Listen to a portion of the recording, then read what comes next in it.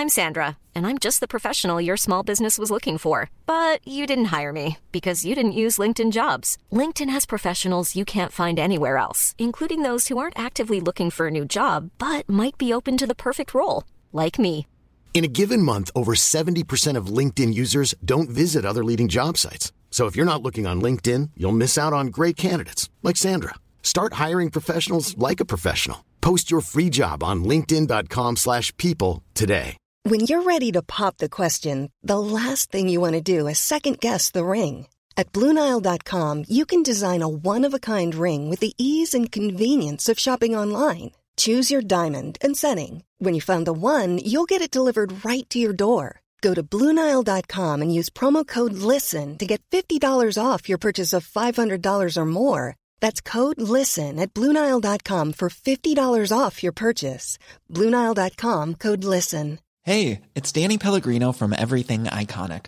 Ready to upgrade your style game without blowing your budget? Check out Quince. They've got all the good stuff, shirts and polos, activewear, and fine leather goods, all at 50 to 80% less than other high-end brands. And the best part? They're all about safe, ethical, and responsible manufacturing. Get that luxury vibe without the luxury price tag. Hit up quince.com/upgrade for free shipping and 365-day returns on your next order. That's quince.com/upgrade. You're listening to a bite-sized episode from the High Performance Podcast in partnership with Lotus Cars. All we want is just a few minutes so we can dive into a former episode on the High Performance Podcast and just pick out one lesson. That's all it is. One lesson and a few minutes of your day that I know you're going to learn loads from. This week's guest is the Burnley boss, Sean Dyche, with this brilliant conversation about how the little things have a big impact. A lot of kids now, they seem to be grumpy kids. It's like you pass them in the corridor and it's like, oh, all right. We just stop them and go, no. You're a young professional footballer, or you want to be. And you do that, do you? Absolutely. Just go, have you ever looked around? And, oh, yeah. So now you go, right, good morning. See, even though it seems crazy, but these little things eventually rub off. And it's, yourself, your muscle memory, your actions, how you remember things, how you conduct yourself in future. They're all things that make a difference, because not every player, I'll give you an example. This is my belief. I've got children, and I use a lot of this with them because I treat my players similar, really. Yeah. I say to my kids, I go, look, there's that many kids, it seems to me, out there with that kind of attitude, because I see them a lot. If you just do them basics, you look someone in the eyes, you shake their hand, you speak to them in a proper manner, that will get you started straight away. Straight away. You know what I mean? Yeah. So we're always trying to reaffirm just good life skills. Sean's right, Damien, when he says it seems like nothing. It sort of seems like almost an irrelevance whether you shake hands or look someone in the eye or smile. It's a small thing, but it says so much. Absolutely. It's these world-class basics of just getting it right every time. There's been a common theme with all our high performers, Jake, whether that was Chris Hoy's insistence on turning up 10 minutes early for the interview because he felt that demonstrated respect for others, humility of not thinking he was more important, and just the commitment of doing what he said.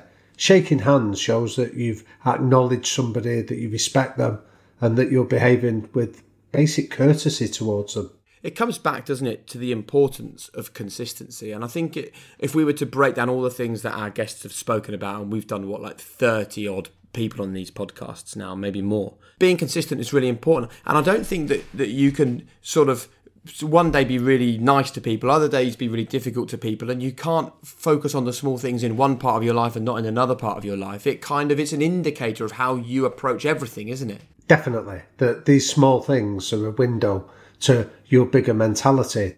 I remember reading a story years ago that if you wanted to go and interview for a job with Walt Disney and he was interviewing you, one of his ways of doing it was he'd take you for dinner in the canteen and he'd watch really closely to see whether you flavoured your food with salt or pepper before you tasted it.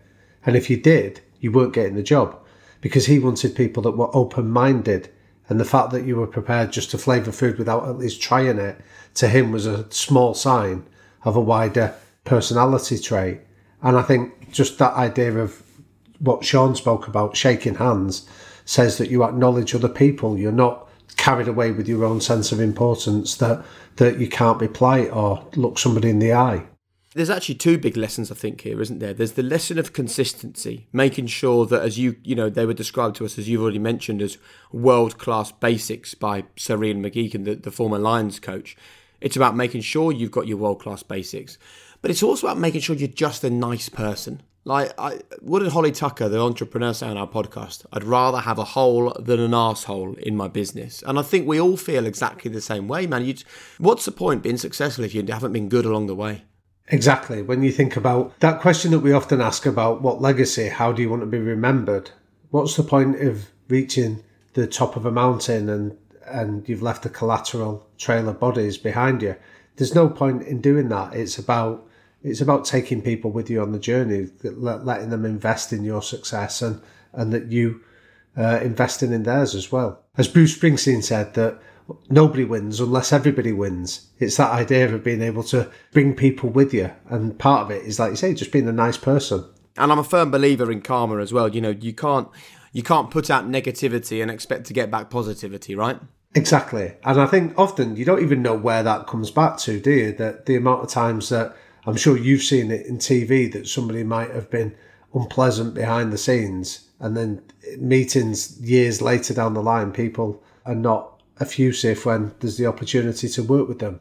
I've worked with sports coaches in the past where I've been in meetings about recruitment where they've decided not to go for somebody because there'd be somebody in that room that maybe had a junior position at one stage in their career, and they've been in the presence of a player that's abused that power dynamic, that has been unpleasant to this guy, that now that they're in a position of influence just won't have anything of them, and encourages them to pursue the Holly Tucker line that would rather have a hole than an arsehole in our squad. Listen, mate, don't forget, when I was working on Formula One, my wife was working on Strictly Come Dancing. I was the presenter of F1, so I saw a certain side to people.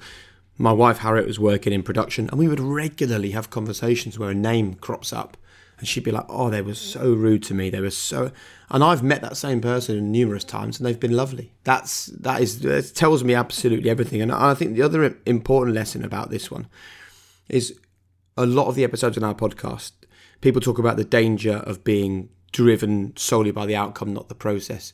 These are all about the processes, aren't they?